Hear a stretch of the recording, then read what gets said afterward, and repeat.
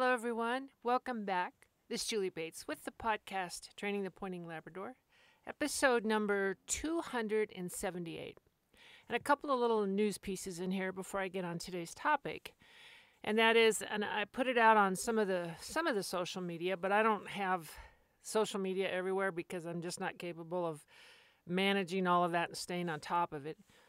But I am going to put out an updated version of Training the Pointing Labrador, the book, and what I asked for, because that's 20 years old now.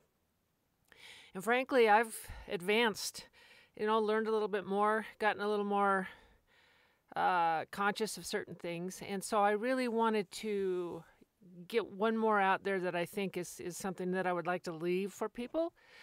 And what I did was ask people for any ideas or suggestions that they had, things that they would really like to see emphasized in there, what particular training thing they would like to see. And so on the show notes here, I will put an email if you want to give a topic or, something that you'd like to have a little more explanation or whatever, any constructive, positive ideas. And frankly, I have gotten some excellent ones. I've gotten some people who took a little bit of time and explained what it is that, and why they thought this was important and what they'd like to see. And I am very appreciative of that because I just live in my own head and I really need to have the best idea I can about, what other people want and need, and something that may seem real obvious to me is not to other people, because I have a whole different experience space. And so I welcome some ideas on things that you'd like to see. If you were going to read a book on something, what would you like to really go in depth on? I had one great idea by one individual who said that they learn visually, not by reading, which is true, I think, more and more now with people. And the idea was to have a link literally in the book where they could go to YouTube and actually see a video of that. So I thought that probably was an excellent idea. So I've got to figure out, get with some people who would know how to, I'm not exactly sure how I would approach that with all that. So anyway, I would appreciate any advice, any help, any ideas that you guys have, or just something that you would like to see. So, and again, I'll have an email if you want to send something there, anonymously or otherwise. Just give me your thoughts. I would really like to do that. The other thing that I'm going to start doing, because let's see, this is episode 278. Right, I've covered a lot of stuff and recovered a lot of stuff. And because, there's new people all the time, that's a good thing. But I'm going to, especially maybe right now through well, it's winter here. It's 16 degrees outside with 6 inches of snow. So we went from summer to winter. But during the winter time when people are hunting or, it's just too cold or too much snow to go outside or something, what I was thinking about was, because I always get questions and I always get, suggestions and stuff. I would like to have at least a little bit, some troubleshooting questions. And so we have an episode on looking at an issue, a training problem, a place where someone maybe stalls out or something kind of bad happens, and what some of the, what do you do about that? So again, on the email that's going to be in the show notes, and it can be completely anonymous. You don't have to, I'm not going to say, John Smith from Arkansas asked, unless you want me to. But I'd like to have a genuine troubleshooting a problem you have with a dog, and you'd like at least an idea. Now, I don't have all the answers, and sometimes I don't have an answer at all, but I will do my best. If I were to encounter this problem in a dog, how would I think about it and what would I do? So anyway, I would like to do that. So please, if you have something that you'd like to know about, I think I'm going to do some podcasts that are just dealing with training issues that I just don't think of very much. And since most of my history has been in taking a dog from 6 weeks and then training it till it's done, any problem I've ever had, I created. So that's a lot easier to deal with than getting a dog and I don't know what happened. And that's a different approach. You don't approach every problem the same. You approach the dog the right way. So that's, I'm asking for that too if anybody has anything like that. And that includes my clients too. You guys can put stuff on there if you want. It's interesting to hear some of that. So today's podcast, kind of along these lines, is going to be on pointing. And that always seems to be one that is extremely popular. And I want to talk about how do you advance from, I have a young dog that points, to that finished thing where it points and you're not having to do a lot of stuff. It just knows what to do and it holds a point. And also, as one person pointed out, it's not pointing 6 inches away. That's most of the time a created issue, not my dog just points close. Because most of them would really want to point close because it's cool to sit there and look at the treasure.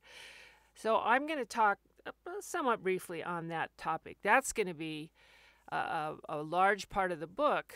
On my next one, I want to do that. But so when you have a young dog, now when dogs don't point, and here's where I'm probably the weakest, the very weakest, because in the hundreds of dogs that I've done, and by that I mean titled, I've trained more than I've titled by a long shot, but I've done, 90 Grandmasters. I probably won't be able to add to that since I'm not training other people's dogs anymore. But I've done a lot of these guys. My tendency has always been to get them on birds early, kick on that light bulb early, and I will tell you, that is, I'll argue that with anyone. That is really a great way. Because when you get that little spark lit then you have it in there. When dogs have never seen a live bird until they're 6 months or a year or 3 years or whatever it is, they have a lot of other stuff in their head to contend with in addition to the pointing if it's there. Now, I know some good trainers who say I can bring it out at anybody. I think I know why they say that, because like my wiener dog points rabbits. Now, she points a rabbit as long as it sits still. And the minute it moves, she's gone. So is she a pointing wiener dog? I don't know. I just think she's waiting because she's a hound, so she wants to give chase. And I don't know that the predatory stance isn't something that's often in a lot of dogs. And then so you can just bringing that out. I'm not sure about that because I've seen a lot of other breeds do real pointy things. And then there's things you can do, with the cord and all that.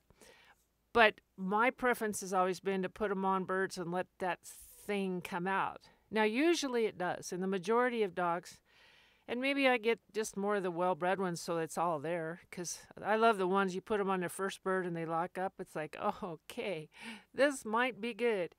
And sometimes they don't point at all, and then at some time a little bit down the road, because, I don't know, a pheasant stuck in the snow or it's something's lined up in the stars, and they start pointing. But what I'm going to talk about here today is your dog has shown that it's a pointer. Maybe you even got it certified.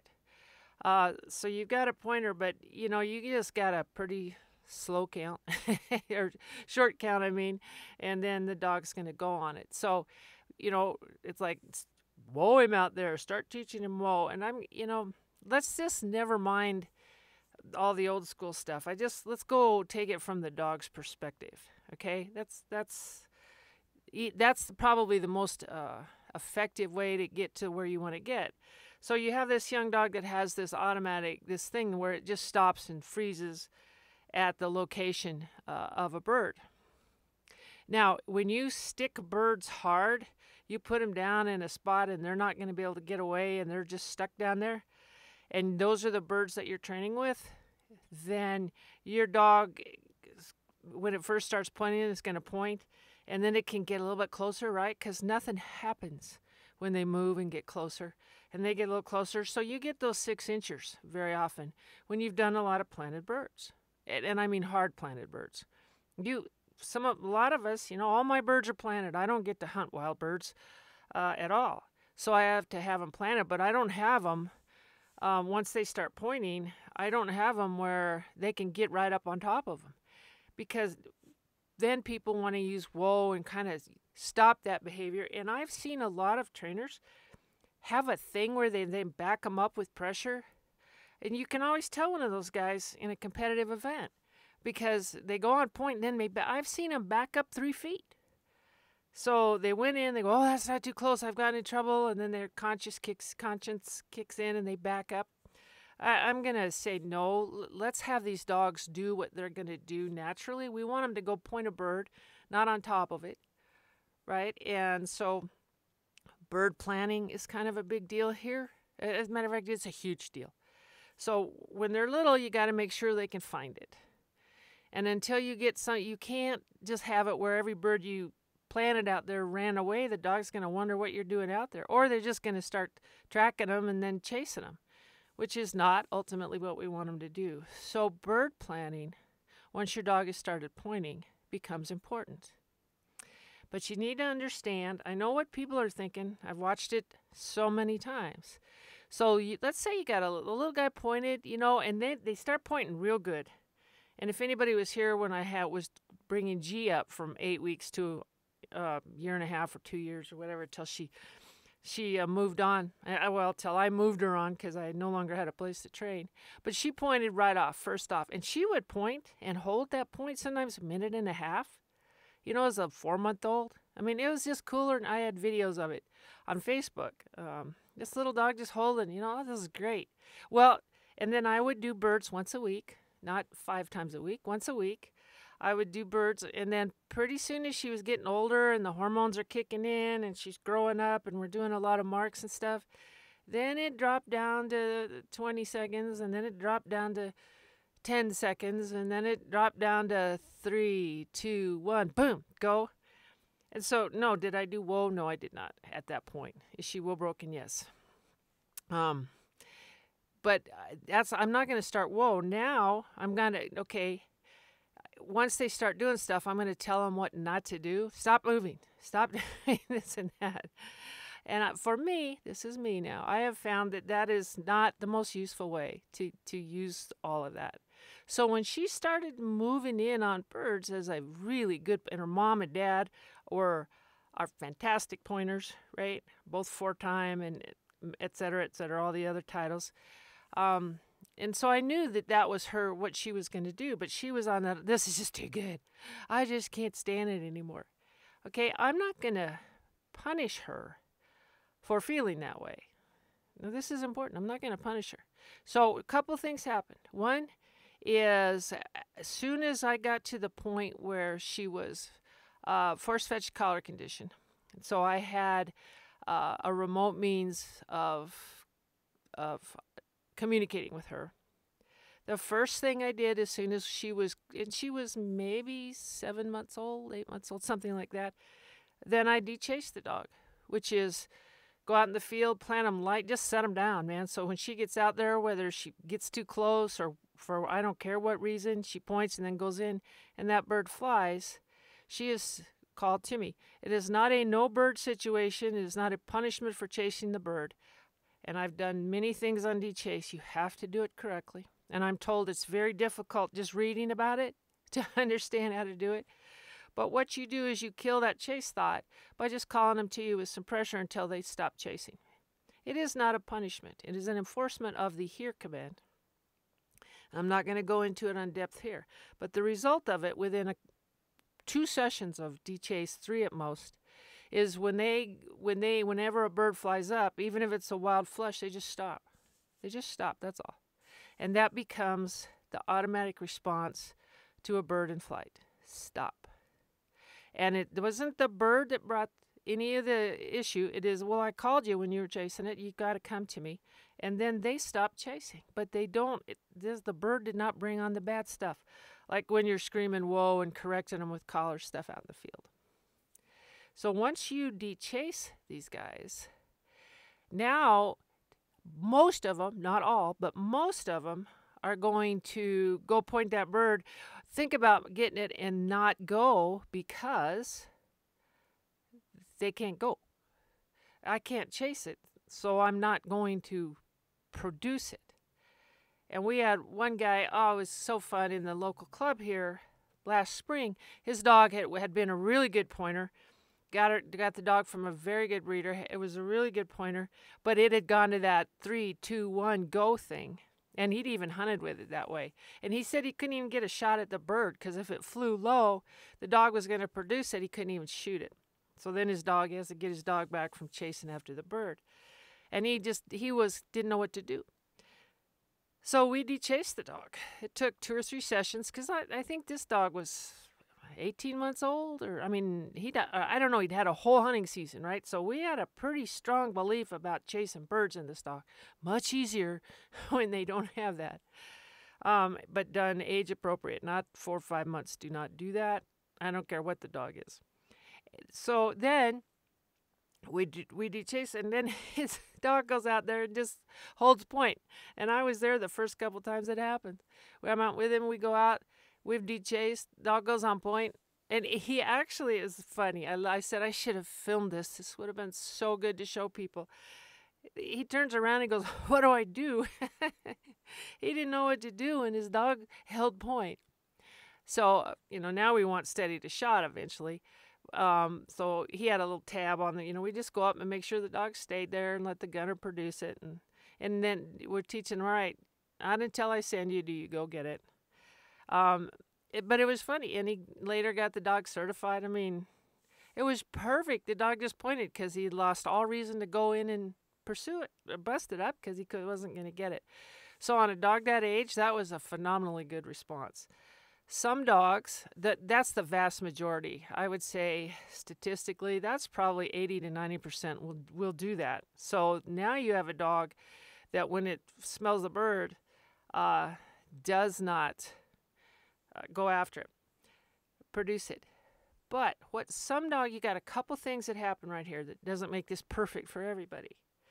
One, when they go in there and they point, and then they're very aggressive and they've been able to move in on this bird as little guys, right? Now they're just gonna take a few steps, and that's where I need to stop them. And I'll be honest, I never do that. When they take a few steps, it's like, yeah, go right ahead. Take a few more. I'm good with that. And I let them go in there till that bird comes up.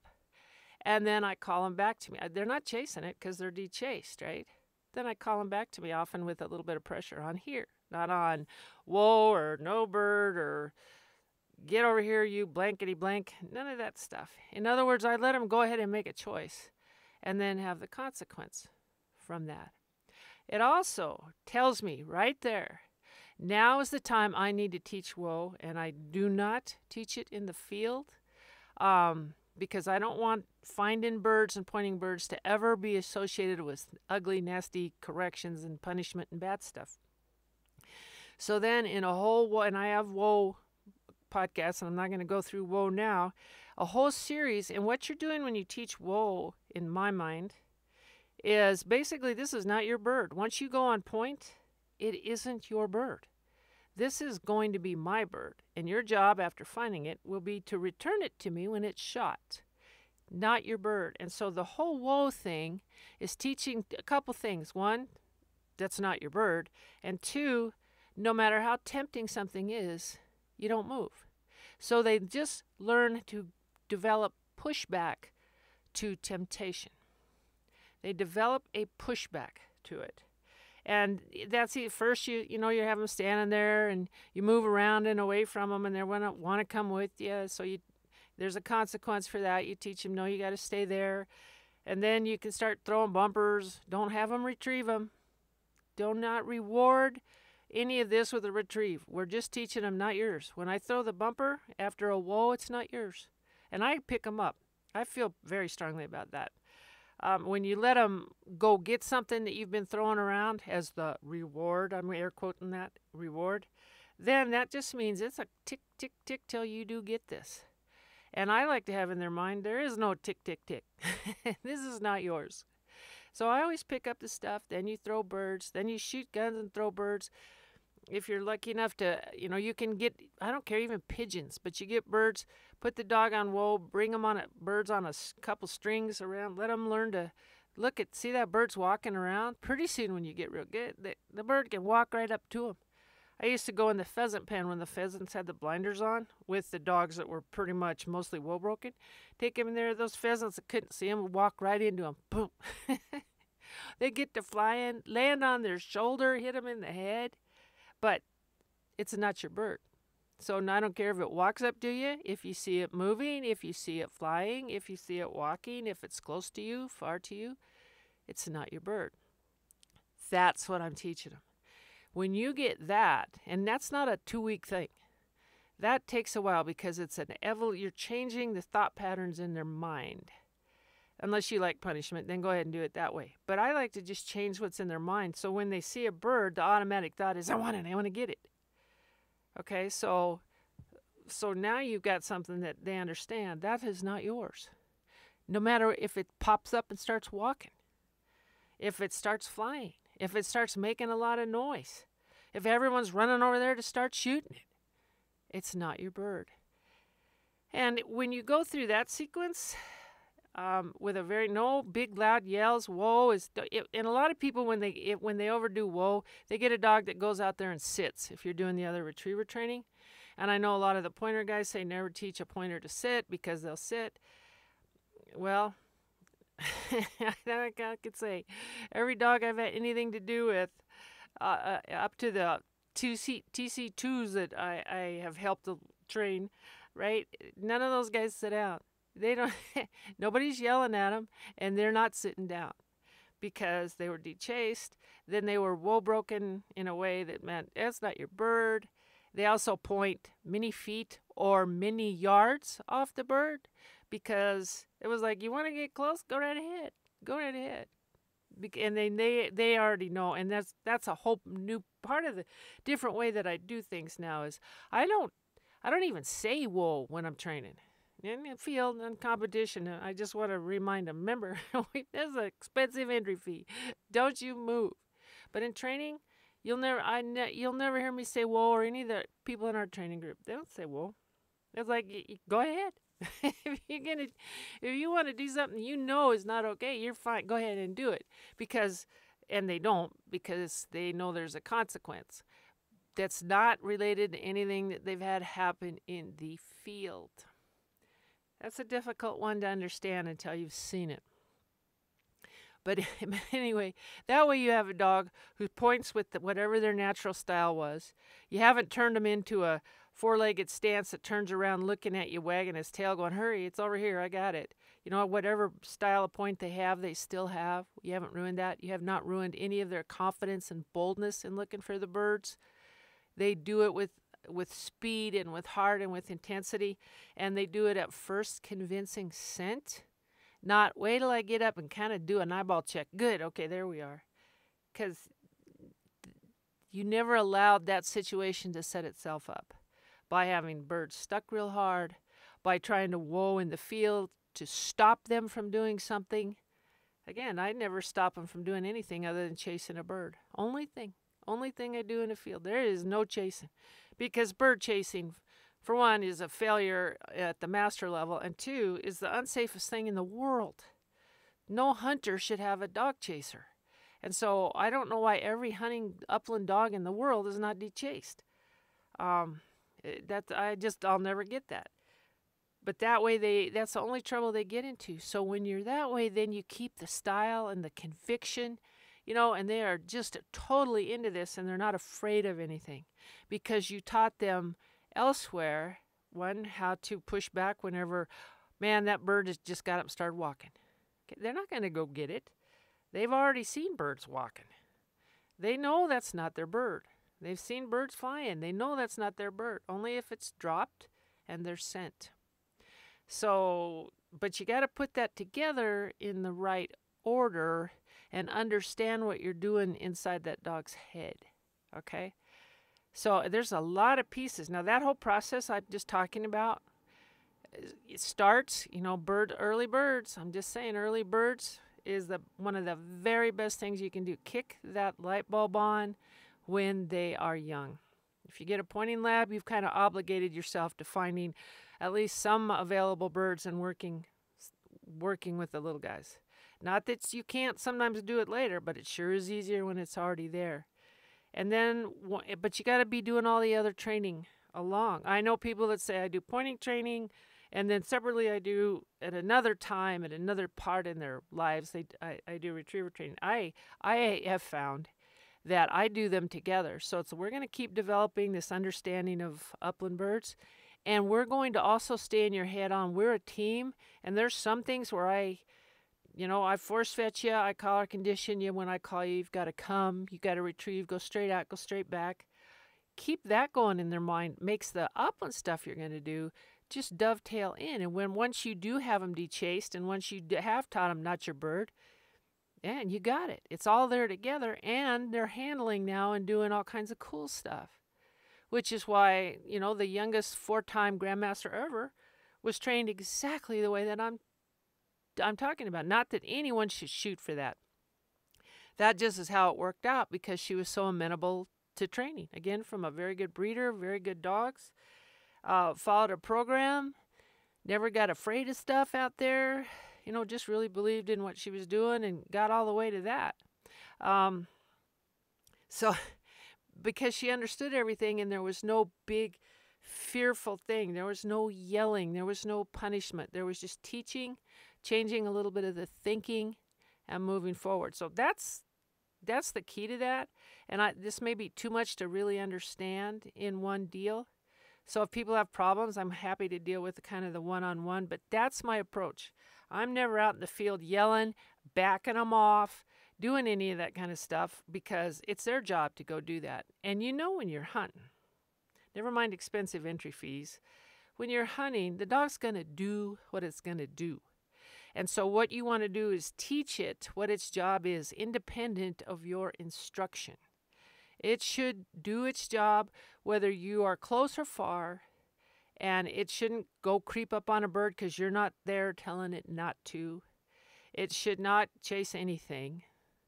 And when it has located a convincing scent of a bird, it's done. It's done. Now, later on, a lot of, I know all you grand people in HRC, you have to teach them to go get it. Okay, I'm not even going to go there, because I could never get one. I ended up having a hard time getting a dog I taught, don't get it, go get it. They'd be looking at me going, no, I'm not budging. That's not my bird.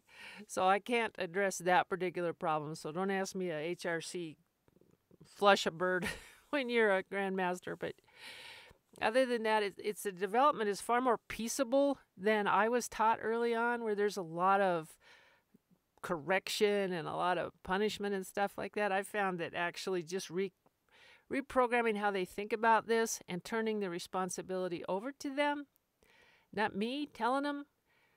I mean, you should be able to go through the upland field and never have to speak other than sending them on a retrieve. You shouldn't have to. It is possible to train one of these guys to do the right thing on their own. But you have to start out getting in their head and teaching them what the expectations are, and making them develop the ability to resist. Ooh, it's walking around. If it's running down the road, I can't chase it. I could maybe go on the other side and corner it in here, but going after it, I am not a dachshund. So I don't go run it down. Unless it's wounded, then you do. And they know the difference. So anyway, that's today's. Just a half hour. Good. I'm getting these things back shorter again so I don't put everybody to sleep. But let me know if anybody has a training problem they'd like to at least hear some ideas about. And I'll do more on the pointing stuff, because there's so much into what I've just said right here. So many, what's the timing? Is the dog dechased or not? When do I start that? Is the dog ready? There's a lot of questions to that. But this is a kind of a nice way to get to a finished pointing lab without, using tons of electricity and lots of yelling and screaming and frustration and long ropes and all that stuff. So that's today's. It's very cold outside in a lot of parts of the country. So I don't know, it's going to be another crazy winter. But I hope everybody's being safe, having good hunting, and I will be back next week.